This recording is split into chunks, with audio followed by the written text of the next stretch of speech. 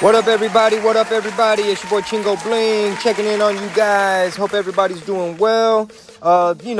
Shit's getting interesting. Houston just announced a stay-home order, mandate. Sepa la madre. I don't know. I know speaky. Pero we're doing good, man. We're hanging in there. We're going to kick this virus's ass. Make sure y'all check in. Let me know how things are going in your neck of the woods. You're at the right channel. Keep it locked right here. So much more content, so many more episodes. And today, we have a very special episode. So I wanted to record this intro in English and give y'all a heads up that what you're about to hear is a Spanish podcast episode with the homies Chava Chiles Rodriguez, stand-up comedian from Saltillo, and Toby Martinez, stand-up comic from Saltillo. And I met these gentlemen when I was out in Mexico doing some Spanish stand-up in Monterrey and Saltillo. So I wanted to share this episode. We recorded this August 25th, 2019, allá en Saltillo. And this is actually an episode from their podcast, El Punch del Norte. They're on Spotify. They're on YouTube. Make sure you go subscribe. They're interviewing a lot of comics in Spanish. And they speak English too, so I think they mix it up. But I did mine in Español, a huevo. So without further ado, here's an interview I did a year ago. Marisol was there as well. We recorded this in Mexico. So if you don't speak Spanish, I don't know what to tell you. This episode ain't for you.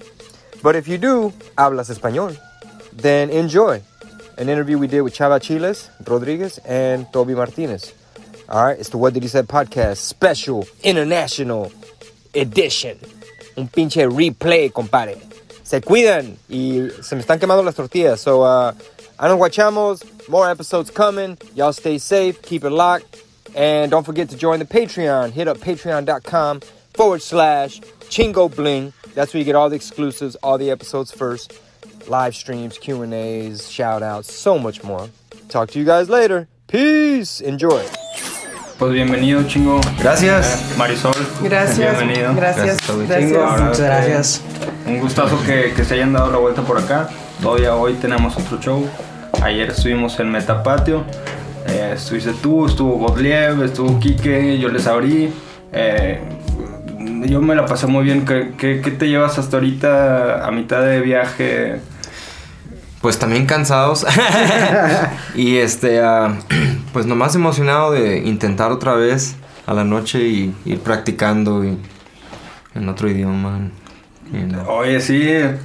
Do you want to speak a little bit in English? No, porque a la noche en español no. A huevo. Le tienes que dar con todo. Sí. Es complicado. No sé, por ejemplo, tus rutinas que siempre las haces en inglés. Sí. Ahora traerlas hoy al español. Sí, porque ayer era la segunda vez que intento hacerlo en español. La primera vez era con Jesús Trejo en Los Ángeles. Hice 10 minutos, pero es en Los Ángeles. Así es que... Sí. Le puedes meter inglés sí, aquí. No le metió mucho, pero... No le metí inglés, pero...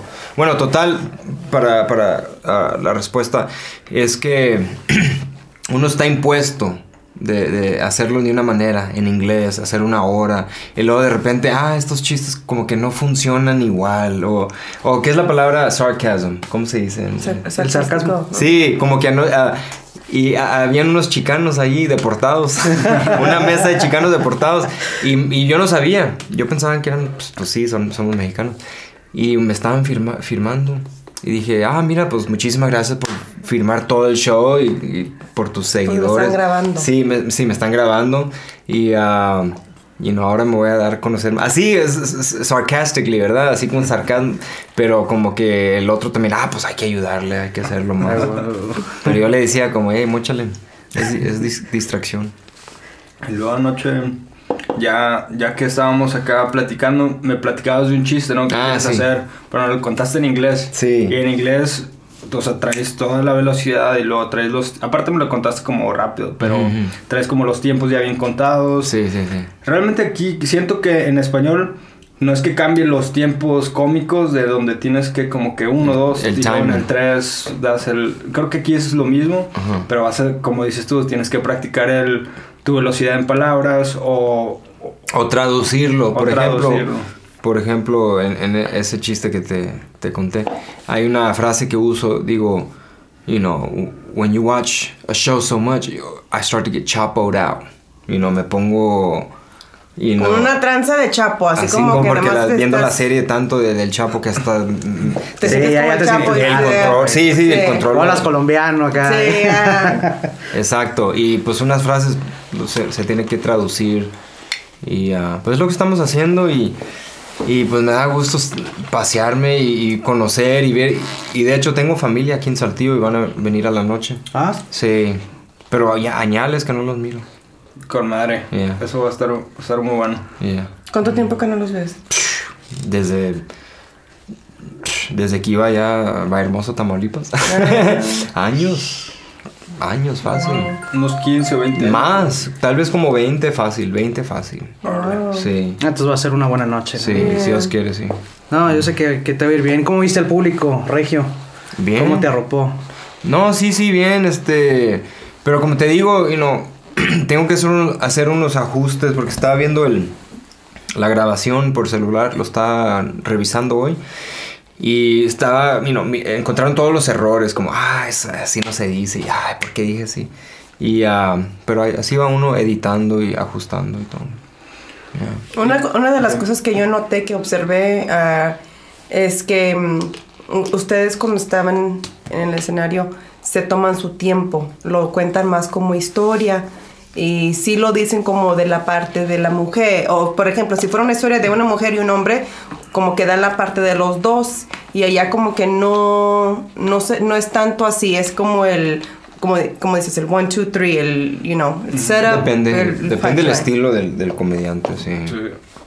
Sí. Y hablando de eso, ¿ya habían visto ustedes comediantes en México? ¿Ya han venido a ver shows de comedia a México? Pues yo, cuando viajamos a la capital, allá en DF, fui al Beer Hall. Y pues también me sorprendió que tiene el nombre Beer Hall. Y pues, en inglés, y se me hizo raro. Total, hay unos comediantes ahí que pesados, son unos que jamás he visto en YouTube, nada de eso. Y pero también por YouTube más que nada es ahí puedes ver a Franco y los demás, Carlos Vallarta y todo. Yeah.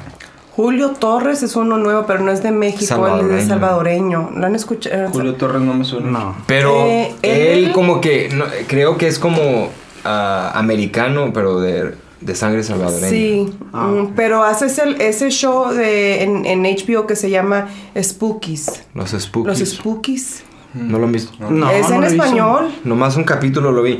Es una serie que fue formada por un comediante, creo que es americano, se llama Fred Armisen, y salió en SNL. Y él y Julio Torres sacaron esa idea de los Spookies. Pinche nombre raro. Y sale en HBO. Y creo que es un programa que quieren adivinar o quieren...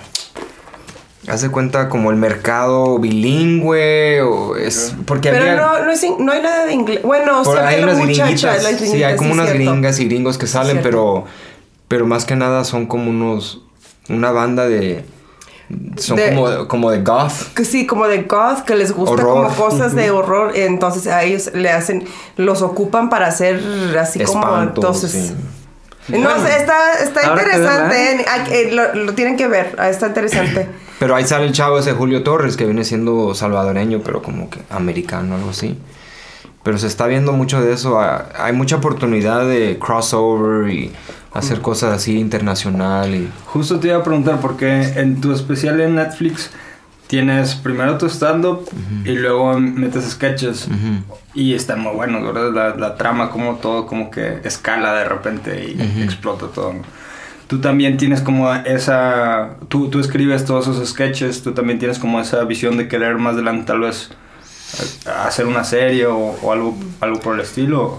Pues todo lo que tiene que ver con sketch, dicen que sale muy caro producirlo. Ya si es algo así leve para YouTube, algo así, entonces es más posible, pero tal vez ahorita me estoy enfocando más en el stand-up y también queremos producir una miniserie para YouTube que va a ser como capítulos como de 8 o 10 minutos, algo así, con los otros comediantes que Yo y otro camarada, Javi Luna, que viene siendo de Corpus Christi, Texas, de donde es Selena. Y lo estamos escribiendo. Y tal vez una película independiente también, si Dios quiere, el año que entra, algo así. Pero todo eso, hay que juntar un billetito y apartar, y esto para acá, esto para allá. Pero como digo, más que nada enfocándome en el stand-up. Acabo de cumplir 5 años haciendo stand-up en inglés. Y el especial que viste, el que está en Netflix, nada más tenía 1 año y medio. Y por eso casi no tenía material, y el material como que le falta... No sé. No sé si la gente se dio cuenta como, este güey está más verde que... Muy bien. Gracias. Sí. No, yo creo que los que consumimos comedia no nos ponemos así de piquis a ver los detalles, ¿no? Errores de los presentadores, de los comediantes, sino pues, oye, yo vengo a reírme, ¿no? Sí. Y más que nada. Uno no se da cuenta porque ya estás atacado de la risa y se te olvida lo demás. Pero en veces pasa que uno se hace muy como purista, no sé si es la palabra. Que... Como autocrítico. Sí. Sí.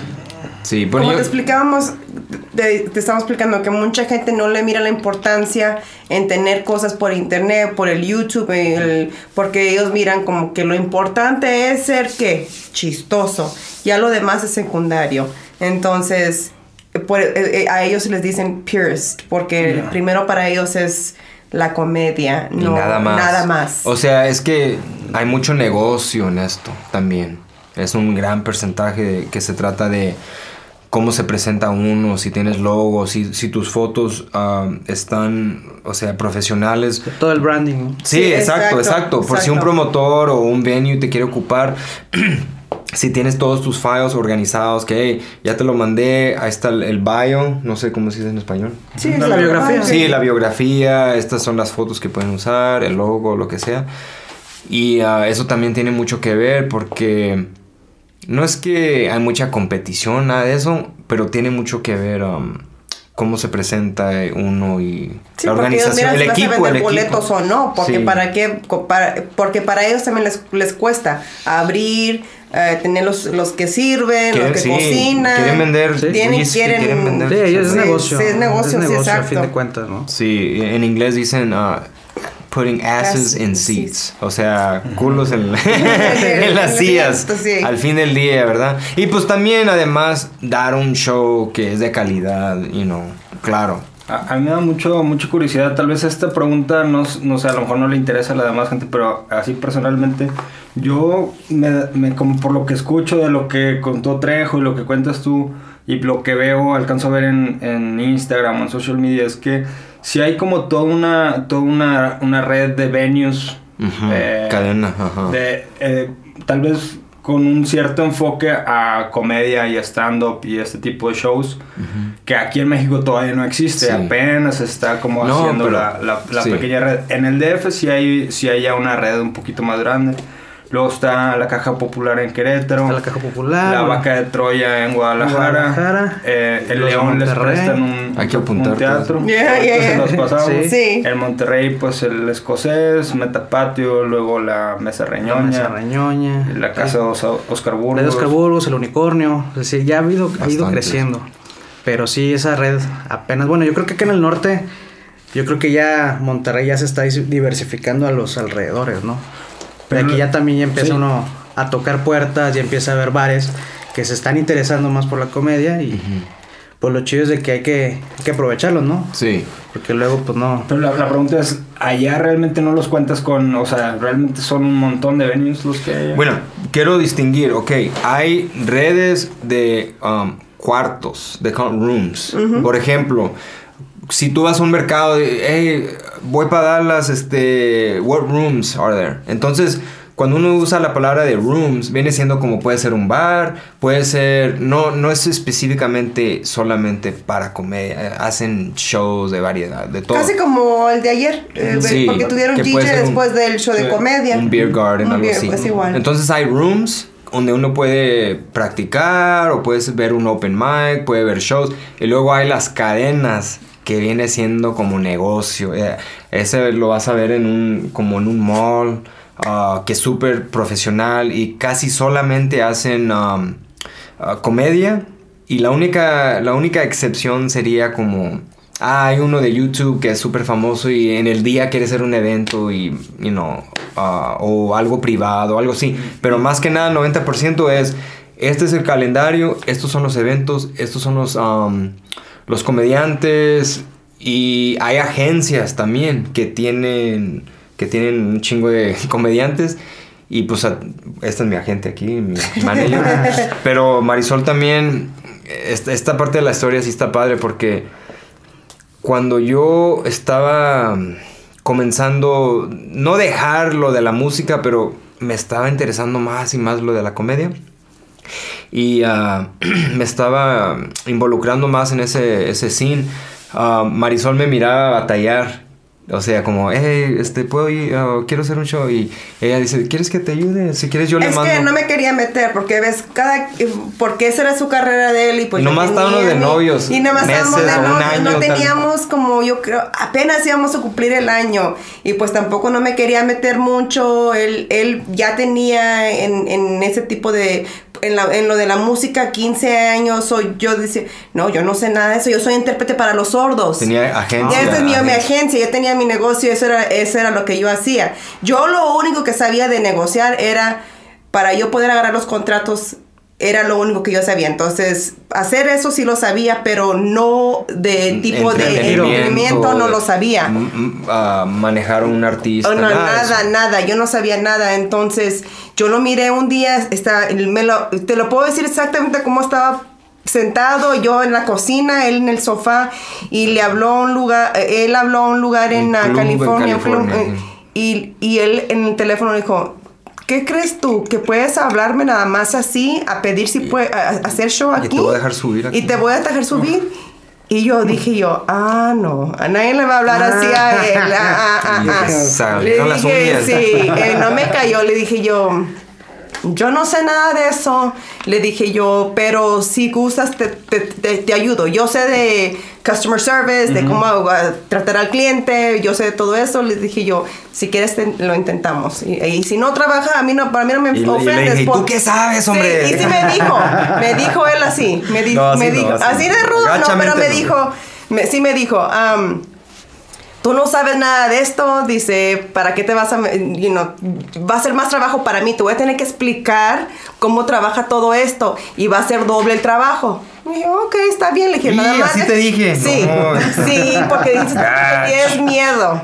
Entonces dice, porque él sentía como que iba a ser doble trabajo. Te voy a tener que enseñar cómo es este tipo de trabajo, más aparte vamos a tener que trabajar en tratar de agarrar así que Es que yo era bien pendejo en esos Entonces ya yo ese día le dije, vamos a intentarlo, le dije, pero no le vamos a hablar, mejor vamos a mandarle un email y les decimos tantito de ti, de qué es lo que has hecho, y si les gusta, gracias, ¿verdad? Así lo intentamos. Entonces fue el primer email que mandé y le dije yo, ya vengo, ¡hey! ¡Nos contestaron! ¿Cuál club era? ¿Cuál club era que nos contestó? Uno de los improvs, ¿no? Sí, realmente no me acuerdo, pero al fin del día el éxito que estoy teniendo, pues ella tiene que ver demasiado por el apoyo y en lo que yo soy débil, ella es muy fuerte, o sea, la organización y el español y chingo de cosas.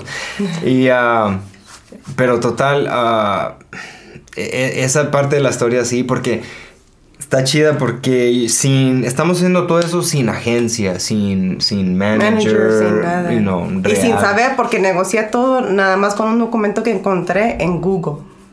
Okay, te lo juro. Yo no sabía de eso, de ¿Cómo porcentaje, nada de eso, sino que me puse yo esa noche, estaba ahí yo, lo tengo que averiguar, porque si responden, ¿qué voy a decir? Y cuando respondieron, le digo, ok, respondieron. Preguntaron qué porcentaje estás buscando. Dije yo no sé qué porcentaje estás buscando. Y ahí empezamos a buscar porcentaje versus garantía. Y ya tú tienes que... Luego hay bastantes. Hay muchas maneras que puedes tú negociar tu trato con ellos. Y ya... Dependiendo en qué calibre de artista. Sí, entonces le dije yo, bueno, mira... Tú tienes todos los seguidores, le dije yo. Tú ya tienes mucho tiempo en tu carrera, le dije yo. Podemos negociar alto y ya si ellos dicen, no, vamos,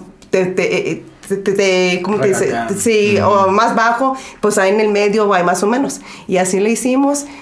No, sí, y ya llegamos a un acuerdo y de ahí en adelante yo ya me encargué. De repente se hizo gira, luego Netflix y todo. Sí. ¿Cuántas fechas llevan este año que se han presentado? Son ciudades. Son como unos 30 y algo, tal vez 32, ponle 33 y algunos de ellos vienen siendo fines de semana, que vienen siendo como 5 a 7 shows. Ya tenemos 2 fines de semana en Houston. Tuvimos que agregar 2 shows, fueron 7 porque todos se vendieron. En Dallas igual. Agregaron 2.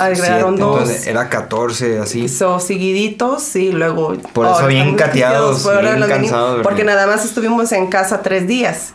Y entonces él California. cumplía años, entonces queríamos estar con la familia, ahí con tantito tiempo fuimos a cenar, empacar, la niña en la cama, ella ya era hora de dormirse, pero ella feliz porque ella tiene que dormirse temprano, ella es la bebé, ella estaba viendo la caricatura y yo, pues papá no me están diciendo nada, yo me voy a quedar aquí, me quedo. Pero ya llevamos 2 fines de semana así, sí.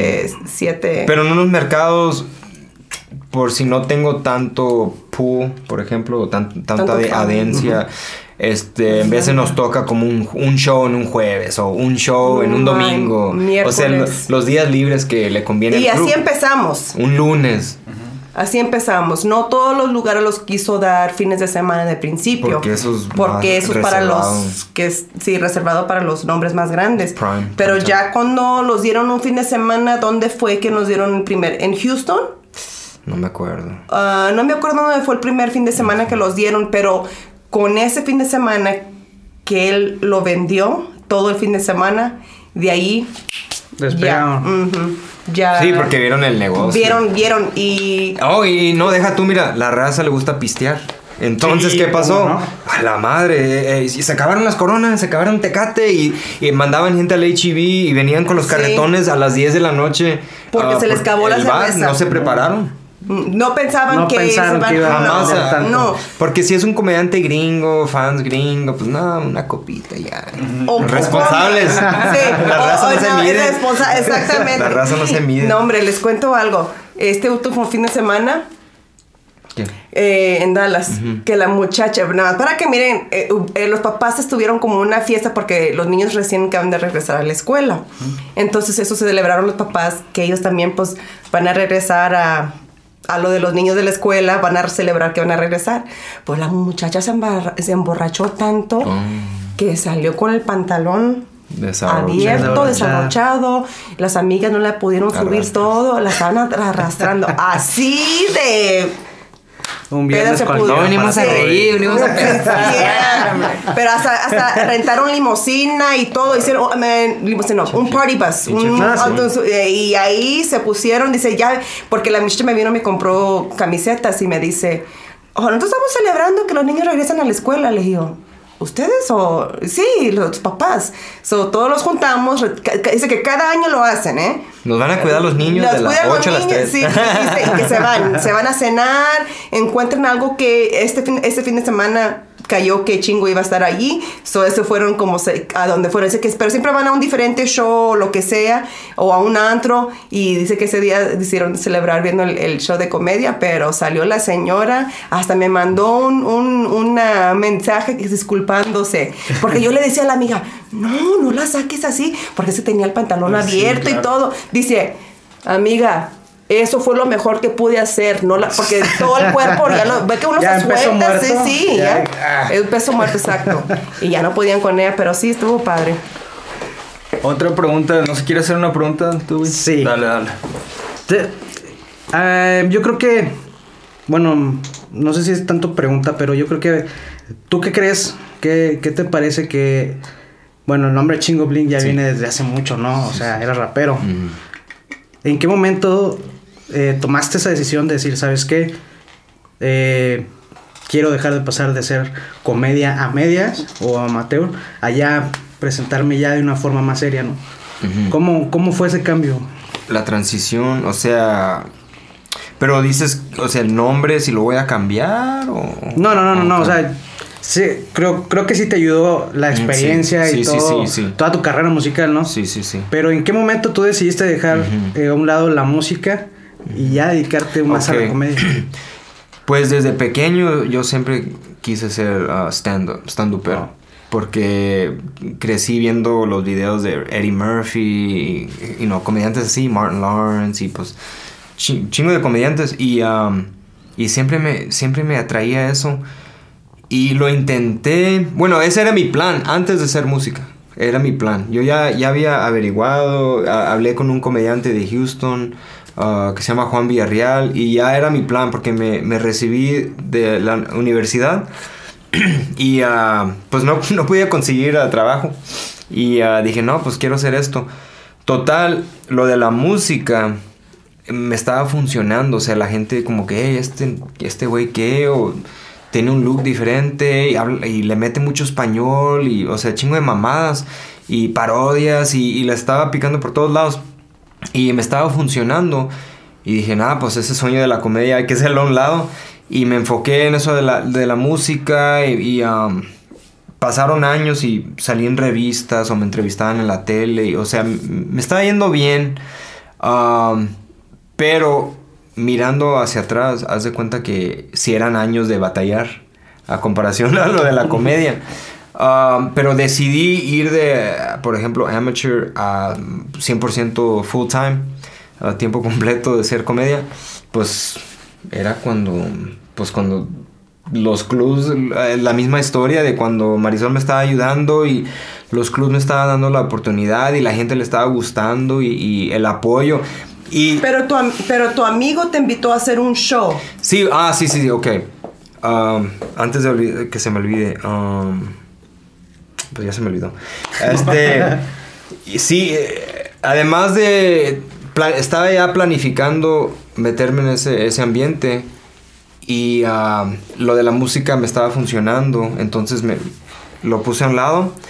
Pero también durante mi carrera de música tuve una oportunidad de abrir un show, hacer como MC host, que sigue y a mí se me hizo fácil. Dije, yo he visto esto en la tele y creo que entiendo la estructura de un chiste o algo así.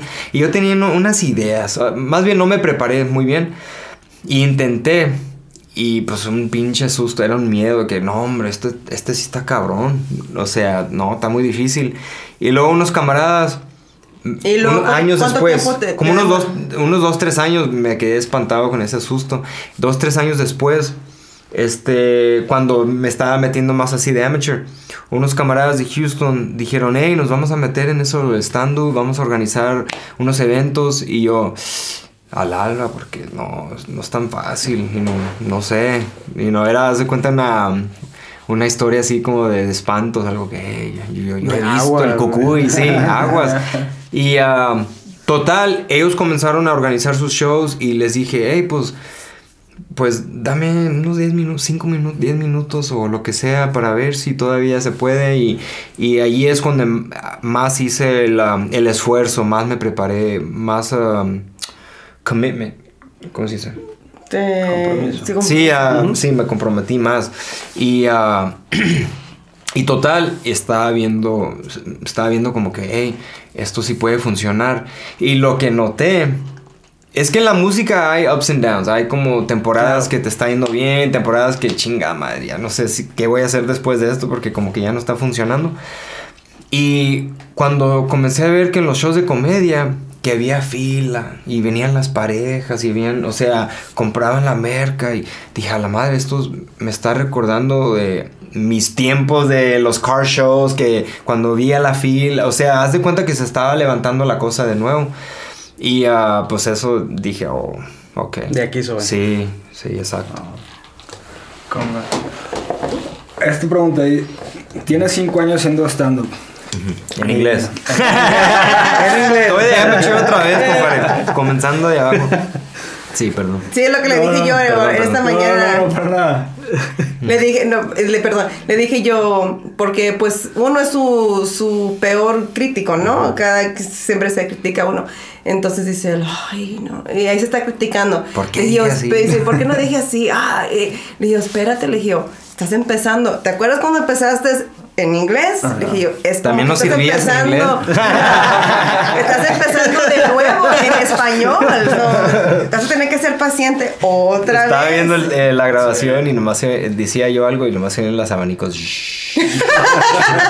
Bueno, total, ¿qué ibas a decir? De tu stand-up en inglés. O sea, tienes 5 años. Mi pregunta es, bueno, yo tengo 1 año, 2 años, pero mi pregunta es, digo, al igual que la música entra en la inspiración, ¿no? De hacer un chiste y todo. Y luego empiezas como a crear tus 5 minutos o tus 10 minutos y luego ya empiezas a sobre eso crear. Tienes un proceso donde dices, ¿sabes qué? Ya tengo 30 minutos, pero saqué otros 5 más y quito los más viejitos.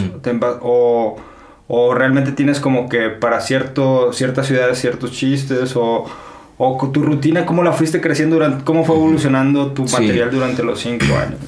Pues la material que salió en el Netflix, ese era mi primer, ¿cómo se dice? Primer set, ¿verdad? De chistes o lo que sea.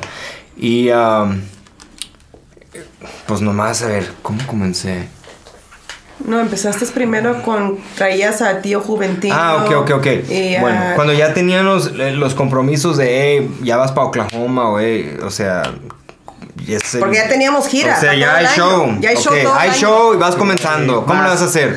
Entonces, como lo hicimos show como de variedad. Por ejemplo, ocupábamos a 2 comediantes que...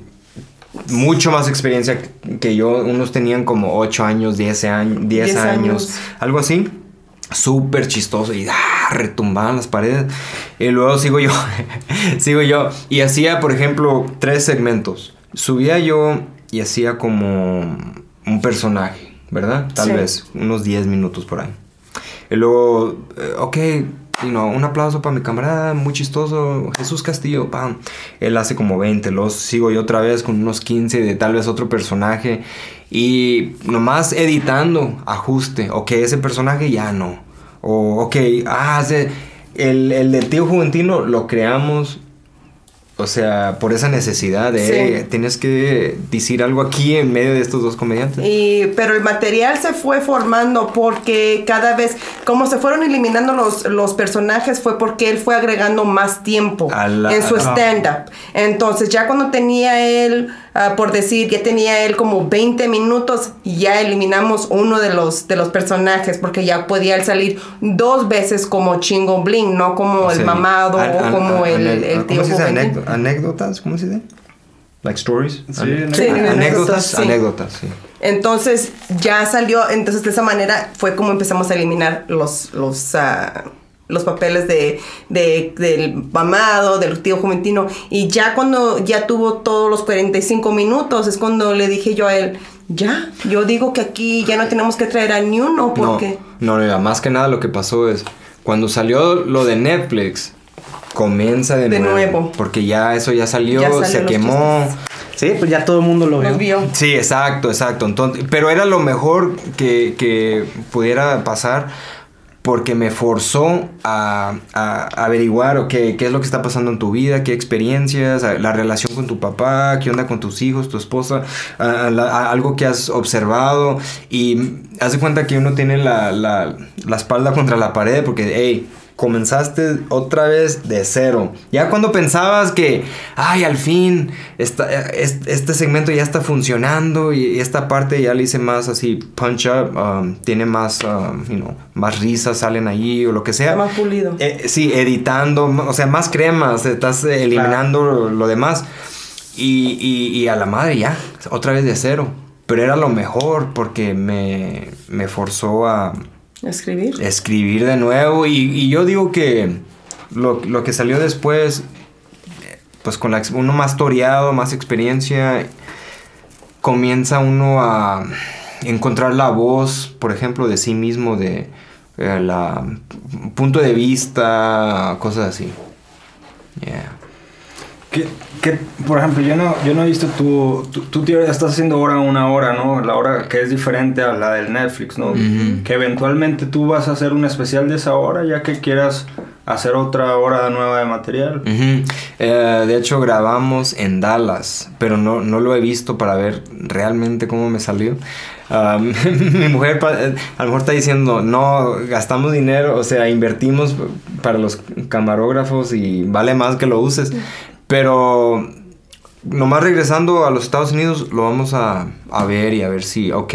Pero ese es el plan. El plan es, lo grabamos en Dallas, 3 cámaras, lo vamos a editar y juntar y lo vamos a regalar, por decir, en todos los medios, o sea, no medios, las redes, en el YouTube, y Instagram, y, en el Face.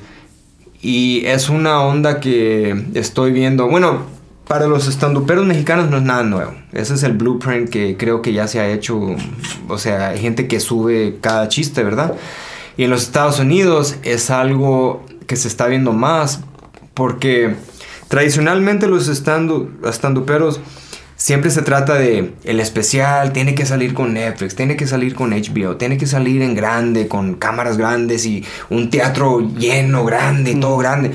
Pero hay unos comediantes que ahora lo están subiendo en el YouTube y la carrera, porque más gente lo puede ver, más gente lo puede compartir, lo pueden hacer el reshare, y es una cosa que yo sé que la gente, los ejecutivos de Netflix están viendo como a la madre, esto ya va a cambiar. Es algo muy, muy poderoso poder directamente subir y para que el fan instantáneamente, lo puede ver. Lo subes a tu gusto, a tu manera. Y bueno, Netflix sí tendrá su comunidad, ¿no? Todos los suscriptores.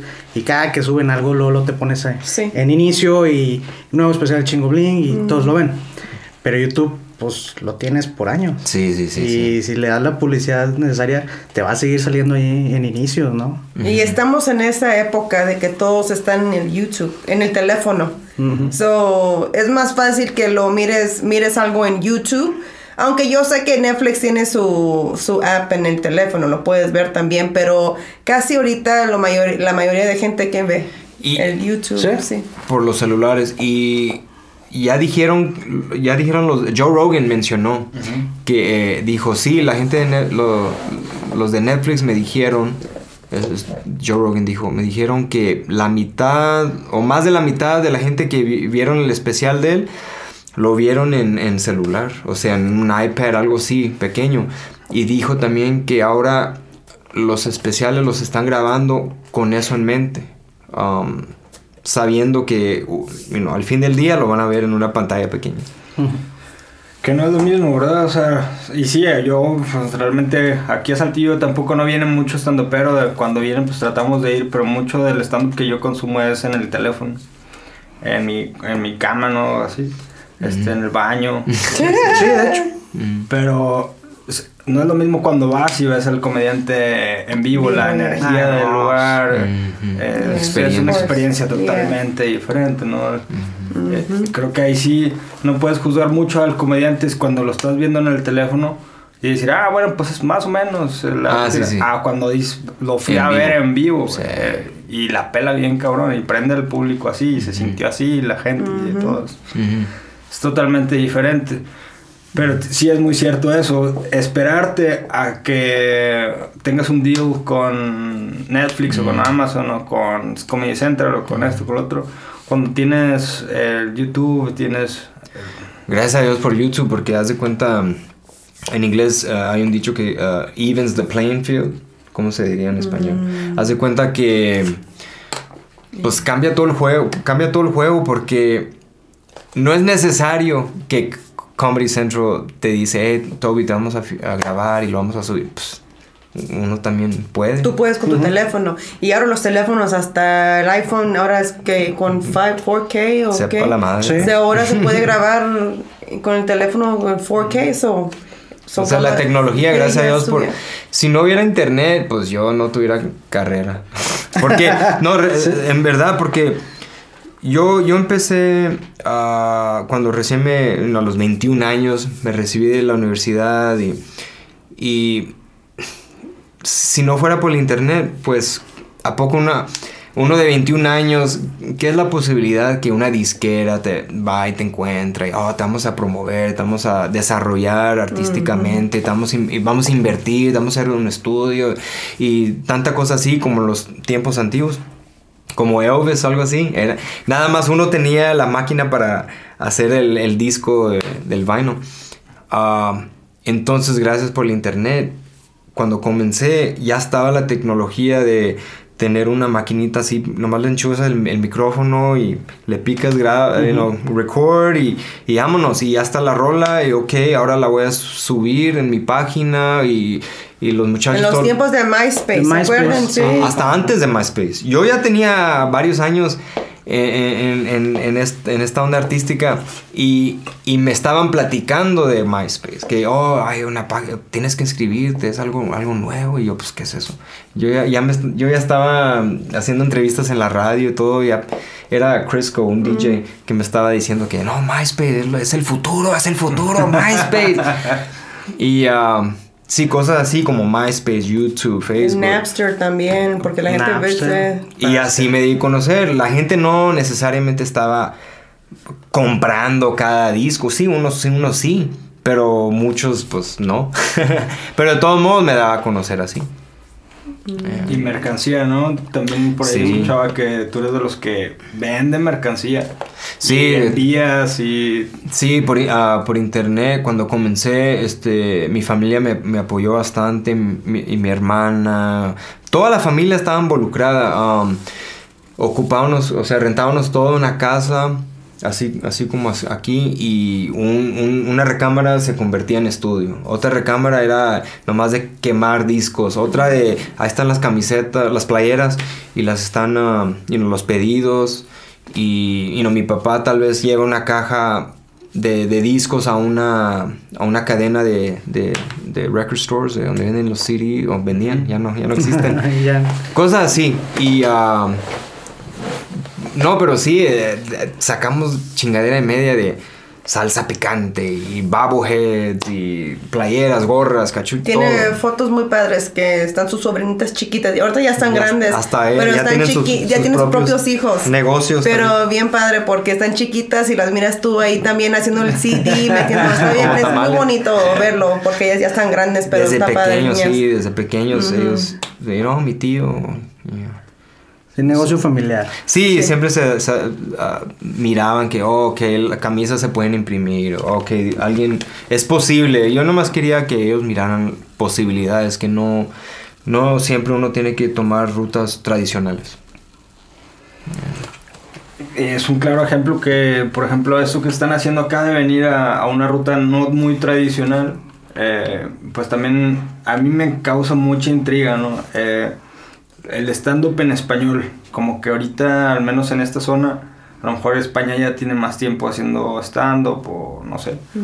O Argentina, también en Argentina he visto que también en Sudamérica hay buen stand-up. Sí, Chile tiene un buen rato. Pero México empieza, ¿no? Tiene, no sé, 10 años, o ¿cuánto le calculas tú? ¿Stand-up?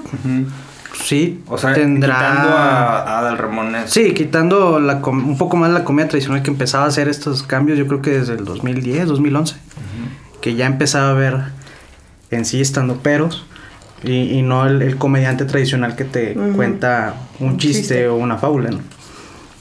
Pero creo que, bueno, lo que he visto es de que creció muy lento y luego llegó un momento ahí por el 2012, 2013 que despegó y Comedy Central empezó a abrir opens y se empezaron a hacer los bares así como la meca de la comedia, el Beer Hall, la Caja Popular, el Escocés, el Oscar Burgos. Entonces vieron que ya esto ya la gente lo consumía más. Yo creo que fue también por lo mismo de Netflix y YouTube, ¿no? Que ya veías de nuevo a Eddie Murphy, a Martin Lawrence, a Chris Hart, a Fluffy Iglesias, a Trejo. Entonces ya veías más stand-up de otros lados. Y la raza, yo creo que si nos damos cuenta, el stand-upero promedio de edad mexicano está entre los 25 35 años, ¿no? Más o menos. Sí. Sí, porque es como que somos una generación que sí consumía comedia americana, ¿no? Y a ver, ¿y cómo sucedió eso? O sea, ¿era YouTube o era Netflix que tú dirías que es donde más la gente vio? No, YouTube. Netflix, Okay. Netflix México le empezó a meter a la comedia hace poco. El primero que vi fue O'Farrill, fue en 2014. El primer comediante, bueno, estandopero que tuvo sí especial fue Farrell. Ricardo Farrell. Ahorita es muy bueno, pero ese primer especial de él estaba horrible. O sea, lo subieron, fue el primero que tuvo Sí, su especial en Netflix, pero era él así en un escenario con chorros de gente como en sillas de bar y todo. Y él contando chistes que nadie se reía, realmente nadie se reía. Y tú lo veías, tú quedas, ¿cómo es posible que tiene su especial en Netflix él? Luego ya ves ahora el de Ciudadano... El de Ciudadano Mexicano. Ciudadano Mexicano y el que grabó en Pachuca. El Live from Pachuca. Sí, y ya él mejoró un montón, ¿no? Yeah. Pero sí se vio el ramp up. ¿De dónde es? ¿DF? O? Él es ¿Del del DF? DF, él es así chico fresa del DF. Sí. Pero le ha pegado bien y tiene buen stand-up. Igual creo que Vallarta igual, o sea, Vallarta como que más one-liner y empezó a pegar y a pegar. Y luego ya en 3 años, yo creo que yo vi su especial en 2016 en YouTube, ¿no? Un especial como de 1 hora. Y creo que fue su primer especial, ¿no? ¿Por YouTube? Por YouTube. ¿Y quién la produció? ¿Él solo o cómo fue? Creo que él solo, Ellos mismos nunca se vi han que producido. pusieran ningún logo ahí. Creo que él mismo. ¿Era como en un club? O... Era como en un teatro. Aprovechan algún show que van a dar y fue un show grande de la gira y pues la graban, ¿no? Igual, Ajá. ellos mismos le invierten. Sí. Hay varias casas productoras ya, por ejemplo, ahora O'Farrill y Cocoselis y Ah, bueno, crearon Casa Comedy. Casa Comedy, ¿no? Se llaman ellos. Sí, ya hicieron ahí es una como- productora, manager, YouTube también. Y sí, son un montón, son como unos 10 estandoperos de ahí del DF y de esa zona. Y luego, Carlos Vallarta, él no pertenece ahí, o sí, a Casa Comedy, creo que no. No, ¿Es ahora- como agencia o casa? Como comedy? agencia, casa de eventos, casa productora, algo así. Ok. Es como una sociedad, ¿no? De que se consiguen shows y hacen shows juntos. Y... A ver, tengo una pregunta para ustedes. A ver.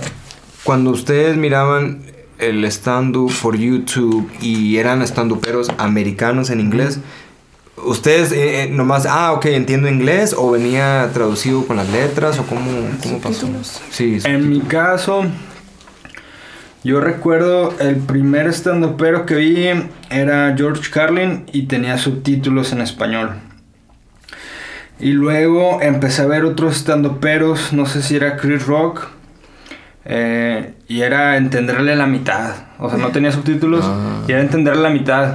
Y luego de repente, me reía con madre y de repente, chinga, no le entendí nada. Me espero lo Me otro, fui ¿no? con la corriente, ¿no? Y así poco a poco. Tú sabes, los afroamericanos hablan muy diferente. Ahora que vino Trejo, vino con Demar Randy. Y yo le decía, ¿qué, Demar? ¿Qué me dijiste? Y ya me decía, Jesús, esto, güey. Sí, ya.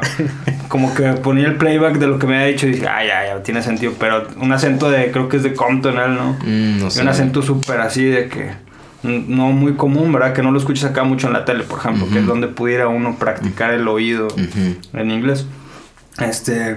Pero por ejemplo, Robbie Williams tiene un montón de especiales en Netflix, en YouTube desde hace muchos años con subtítulos en español. Y yo creo que sí, la mayoría de inclusive películas en YouTube le pones el título hasta en inglés y luego subtítulos en español y sale. Entonces sí, por ese lado.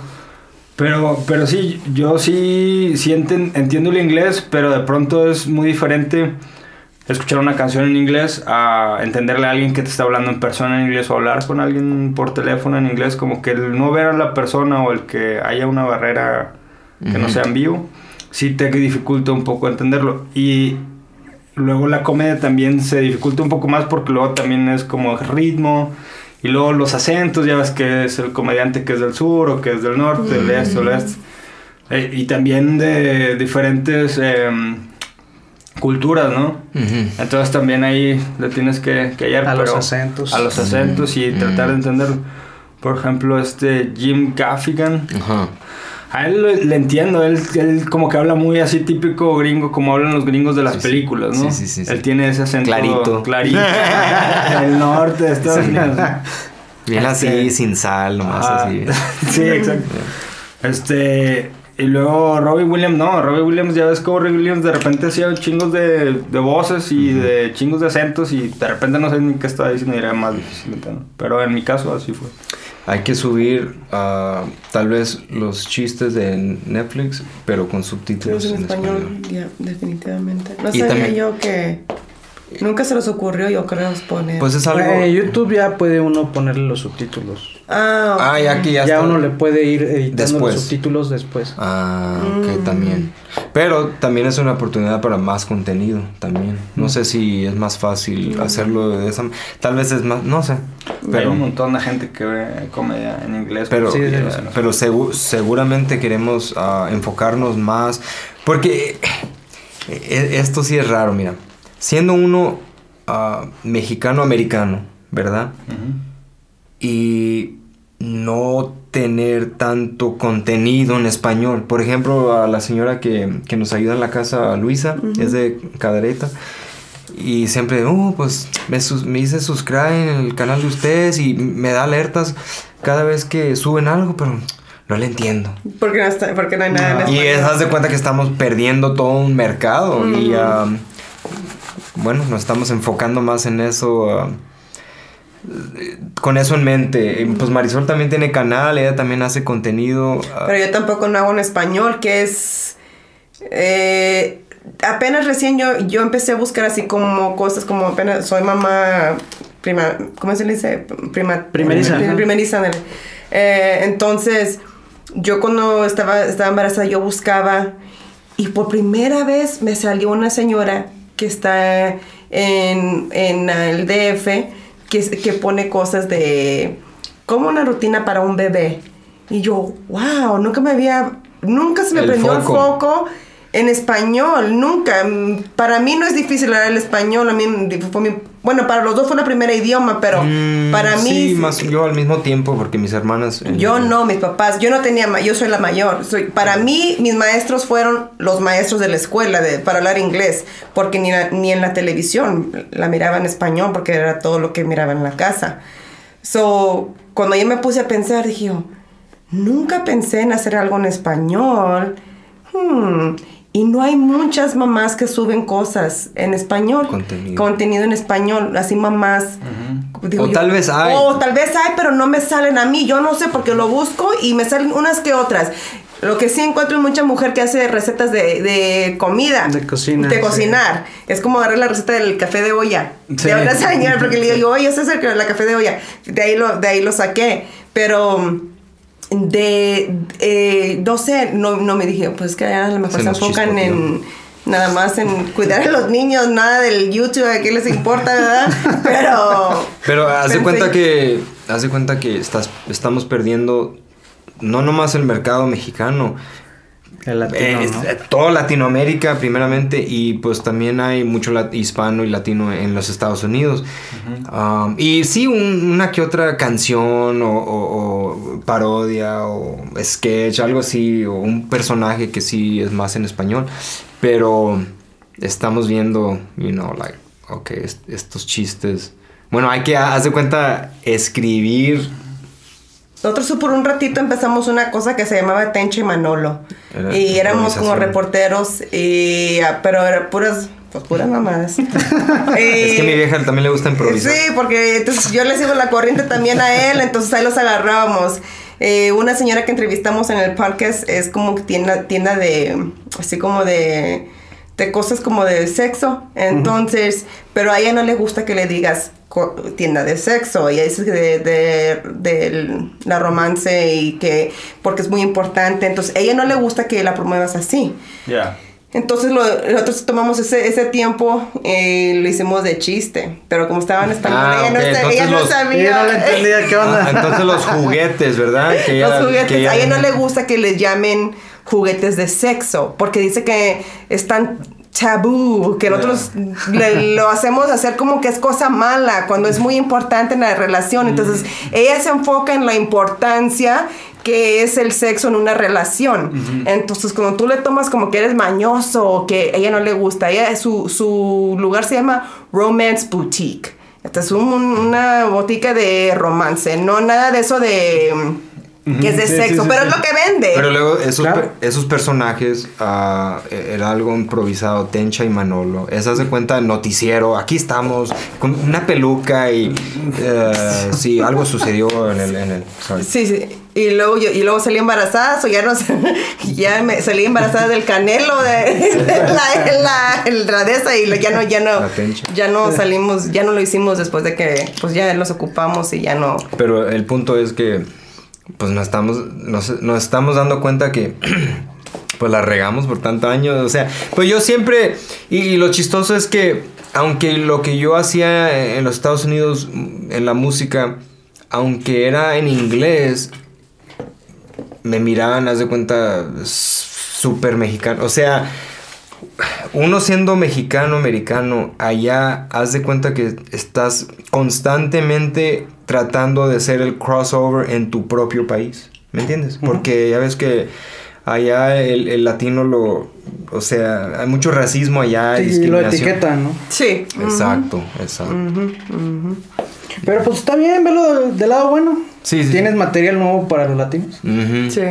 Y pues le dije a Marisol, haz de cuenta que toda la carrera hasta la fecha es preparación para lo que puede venir, ¿no? Para lo que viene. Si os quiere. Sí, que yo lo que quisiera hacer es venir a observar más cómo trabaja todo lo de stand-up, porque se mira como que es muy nuevo para todos, como que todos lo están tratando de ver cómo se hace, averiguar aquí, allá, pero lo padre de ustedes, les voy a decir sinceramente, es que están haciendo sus propios shows, que mucha gente no se avienta a hacer eso, entonces les aplaudo eso porque ustedes y mismos... por eso estamos aquí. Sí, exacto, por ustedes estamos aquí. Sí, por el buen Chava. Pues, sí, por Chava. Gracias. Entonces, se les agradece mucho porque porque si no hubiera oportunidad de que él pudiera venir a intentar esto. Sí, y bueno, a Trejo también, porque por Trejo es como supimos de ti. Sí. Que lo vimos que él vino y... Le dije, conéctame. El Trejo, que dijo, sí, también de que se aventó a venir. Dijo, nomás llevo a alguien más, no hay pedo. Sí, le dije, no hay pedo. Pero me sorprendo que trajo un morenito que no habla español. No, y se aventó en inglés. Sí le dije algo, le dije, mira, güey. Porque le dije, como el 20% de tu público te va a entender algo, güey. Pero como el 30% se va a reír porque hay un 10% que siempre quiere como que hacerle al bilingüe, güey. Como que te entiende, güey. No te la creas, güey. Pregúntales, güey, otra vez el chiste que te lo explican para ver si es cierto. Y ya, güey, no, sí, está bien. Y luego Trejo me dice, no importa, en los shows en Estados Unidos es lo mismo, güey. Nadie se ríe de este güey, nadie lo entiende. El de Amarandi, güey. Buen pedo ese güey. Y estuvo genial, la verdad es que es una gran experiencia que vengan para acá. Y después los iremos a visitar para allá también para ver cómo está allá el pedo. Yo pienso que lo que se va a estar dando es que va a haber más stand-up en español. Ya lo ha habido, va a venir habiendo más. Creo que van a haber más temas ahorita. Creo que luego también el stand-up es mucho de libertad de expresión. Y aquí en México eso apenas empieza, ¿no? Por ejemplo, con Chumel Torres. Chumel Torres es un youtuber que ahora está en HBO Latinoamérica y tiene su propio como... Su noticiero. Pero le mete el sarcasmo y el chascarrillo. ¿Cómo se llama? Chumel Torres. Chumel Torres. Sí. Él es de Chihuahua y se fue allá al DF y empezó a grabar allá su programa de YouTube. Y luego ya lo agarró HBO Latinoamérica y él le tira al gobierno. Digo, de una forma u otra, la política. Sí.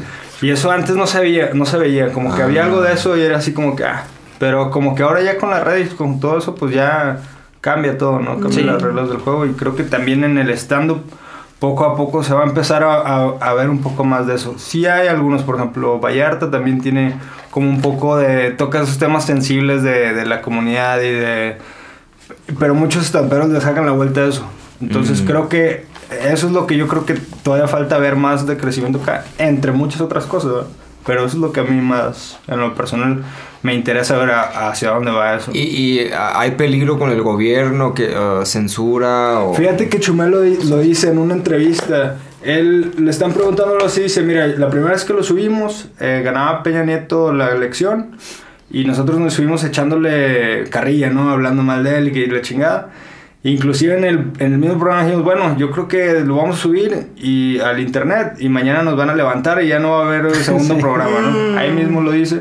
Y no pasa, ¿no? O sea, creo que sí hubo una como tolerancia a este tipo de contenido. Que a lo mejor antes no se... Es muy poderoso porque haz de cuenta que es otra forma de protesta, ¿me entiendes? Uno no necesariamente está marchando con anuncios o algo así, pero lo tomamos how do you say take for granted? Por hecho, lo toman por hecho. Lo tomamos por hecho en los Estados Unidos, que en papel tenemos ese derecho y por la gran parte no hay tanta censura, pero sí, como quiera, como especialmente claro, ahorita. A fin de cuentas existe. Sí, te ponen en una lista y hay gente que dice, yo subí esto. O por ejemplo, lo que pasa es que Instagram me lo bajó, o en YouTube me borraron, o en Twitter sí, me bloquearon, más me echaron en la cárcel de Twitter, algo así. Sí. Pero no, eso sí es parte de la responsabilidad de lo que puede venir, ¿verdad? Especialmente cuando se trata lo del gobierno, que se roban las elecciones, o chingadera y yo creo media. que el gobierno lo tomó hasta de una buena manera, ¿no? Pues cuando termina el mandato Peña Nieto, Chumel Torres hace un sketch con él y hacen una llamada como si lo estuviera cortando Peña Nieto a Chumel de que no, ya no nos vamos a ver, sigue tu camino, sigue tu vida. Y Chumel llorándole, no, mi lord. Pero salió Peña Nieto. Sí, o sea, se prestó el presidente de la República para hacer ese sketch. Sí. ¿Porque quieres ser actor o qué? Pues no sé, pero la esposa. todos, o sea, Estilo como cuando fue Barack Obama, pero con Zach Galifianakis a Between Two Ferns. Sí. Estilo, ese Ok. tipo de episodio. Ok. Pero bastante bien. Me va a tomar foto, creo. Sí, es que lo quiero tomar, pero así como que estamos practicando para que no... entonces déjame sumir la panza. Vamos a ir platicando. No, neta. Pues sí, la verdad es que creo que eso es algo muy positivo de todo esto. Y oye, Chingo, a ver, una pregunta. Bueno, más que pregunta, ¿qué le puedes aconsejar a los comediantes aquí en el norte que vamos empezando, que queremos que esto crezca? Sí, desarrollar Sí, todo. obviamente. Ok, pues varias cosas. Lo que mencionamos antes es... hace ratito, uno no se puede olvidar de la parte de negocio que tiene que ver.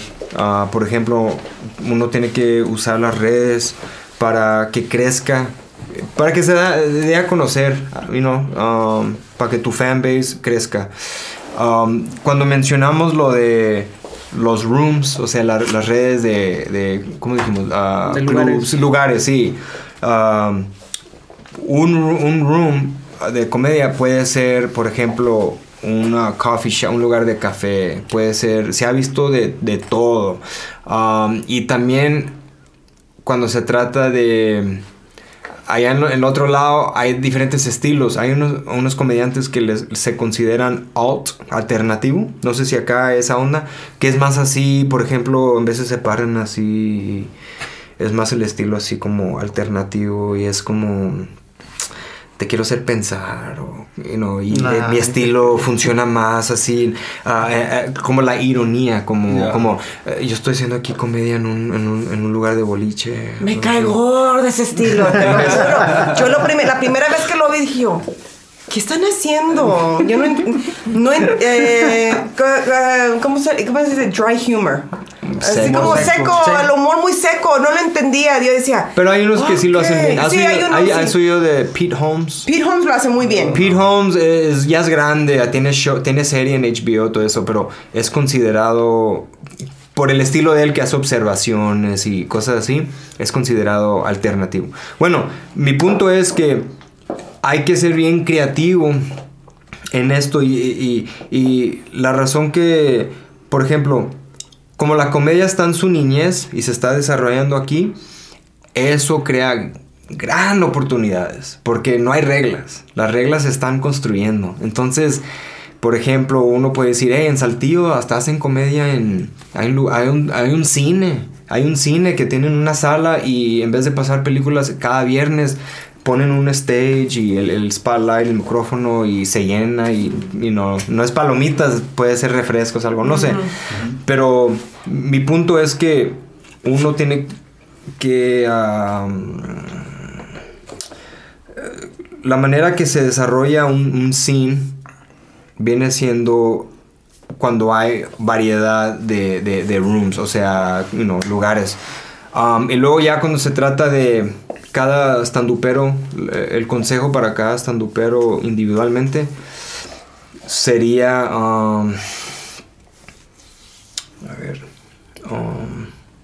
es que hay tanto, ¿verdad? Yo también voy aprendiendo y estoy dando consejos.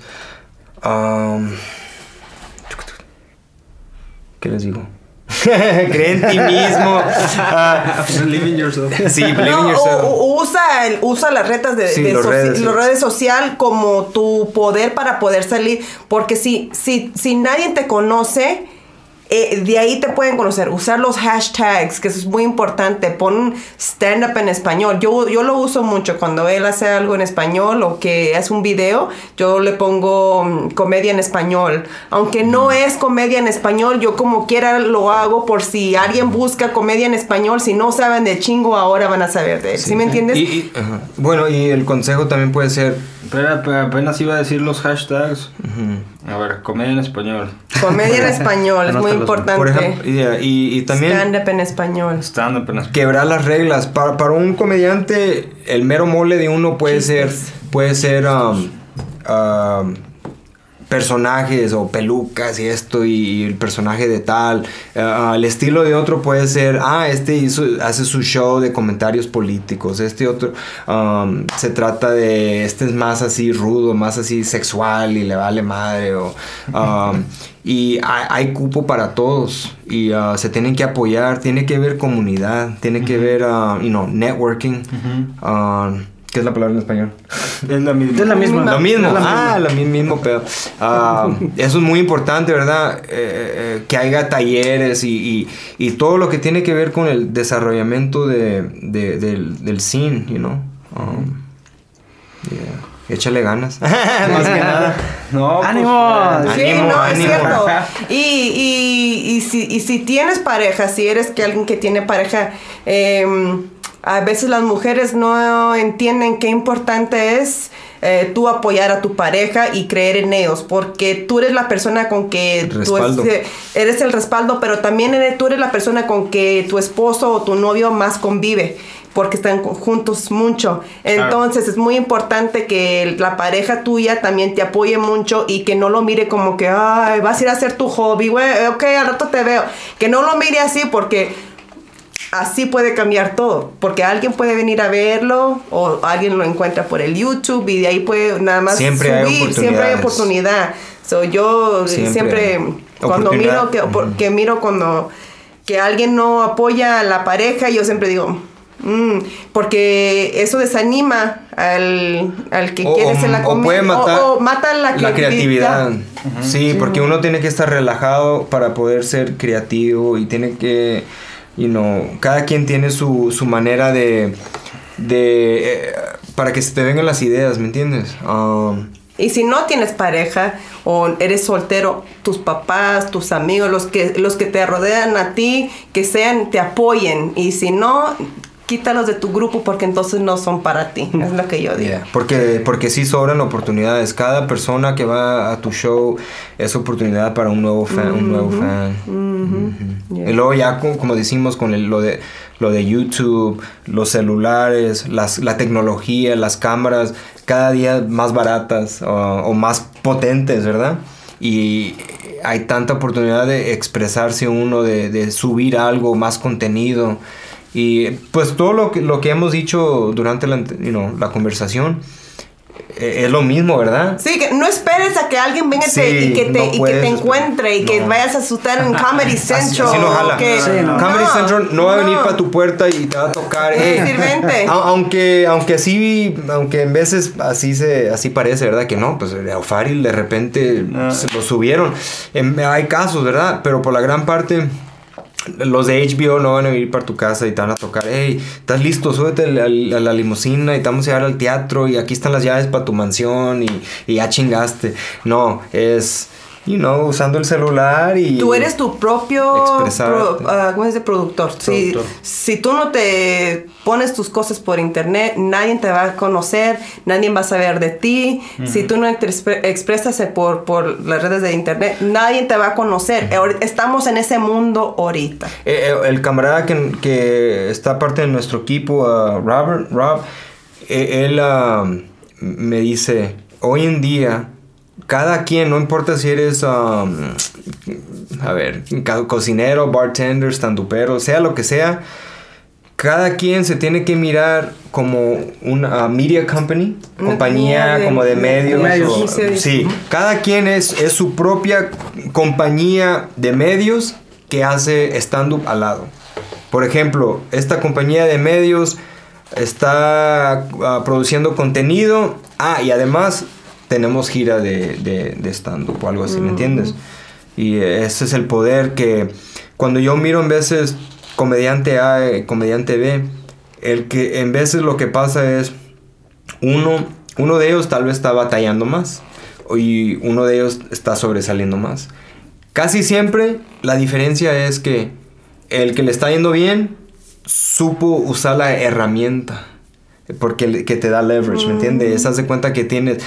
¿qué hago con este pinche desarmador? El otro está, pues, ¿qué? ¿Este desarmador para qué? ¿Para qué es? Y el otro, voy a desarmar aquí, voy a armar acá y lo voy a ocupar, lo voy a usar. Y escribir todos los días. Sí, escribir, aunque sea, journal.